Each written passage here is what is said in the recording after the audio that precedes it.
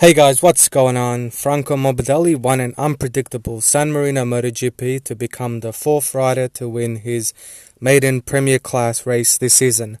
The Italian rider rode a superb race after starting in second place and never looked like he was going to slip up, and it was satisfying to see him notch up his first race win after coming close in Brno, and also given his talent as well. Pecco Bagnaia rode an inspired race to finish in second, a fact which is more impressive as he had needed a crutch to get around the paddock, and after being medically cleared to compete after previously breaking his leg during practice in Brno.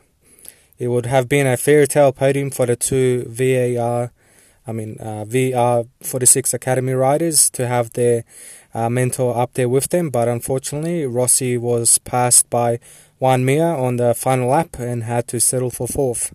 Fabio Quartartaro lost the World Championship lead after making an unusual crash on the first lap, but to his credit he did not give up and changed his bikes in the pits, but due to the cold tyres he went off again.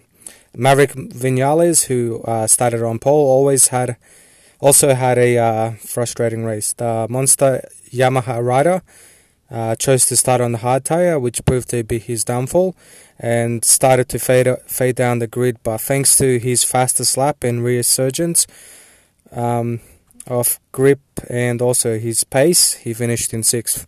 The big question now has to be is why is he struggling Sundays? I mean, he has the bike and skill to win a race, so what is the problem with his race performance? Is it the near-death experiences in the two Red Bull Ring races?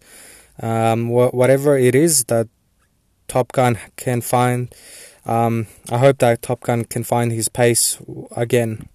Despite finishing behind Vinales, Andrea Dovizioso inherited the World Championship lead, and it is an amazing thought to ponder as this year's season has had unexpected twists and turns with each passing round, which is wonderful to watch.